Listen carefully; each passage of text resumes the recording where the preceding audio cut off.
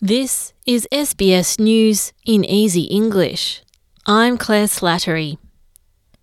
Fracking has been approved in the Northern Territory, which will allow the controversial Beetaloo Basin project to begin.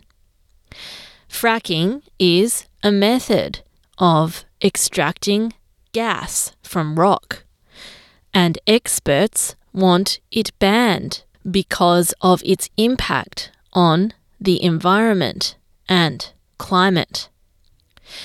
In 2018, the Northern Territory's Pepper inquiry found environmental risks from fracking could be managed if a series of recommendations were implemented. Northern Territory Chief Minister Natasha Files says the government has implemented the 135 recommendations, clearing the way for fracking projects. The Territory Government will move carefully to manage the onshore gas industry through our strengthened regulatory framework, ensuring greater transparency and accountability, and ensuring that traditional owners, Aboriginal people, have a seat at the table. A further 36 Australians and their families have been evacuated from Sudan. The Royal Australian Air Force joined the international evacuation effort overnight.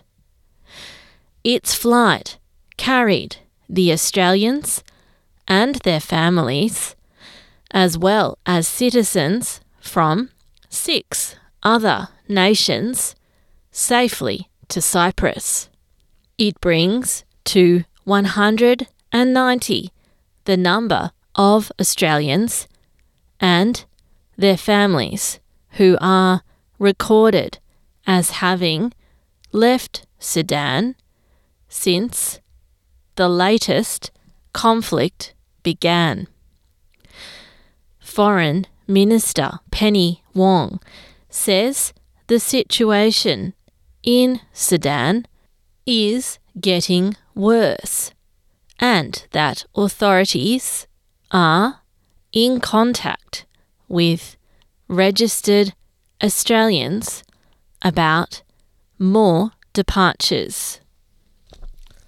Prime Minister Anthony Albanese says he will swear allegiance to King Charles III, despite being a lifelong Republican.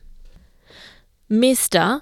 Albanese is in London for the coronation and met with the King earlier in the day. He's told UK Sky News presenter Piers Morgan there is no contradiction in being a Republican and still respecting the monarchy. I think you can be a lifelong Republican, which I am, and still respect our institutions. And certainly I have a great deal of respect for King Charles, and it's a great honour to be here representing Australia, all Australians.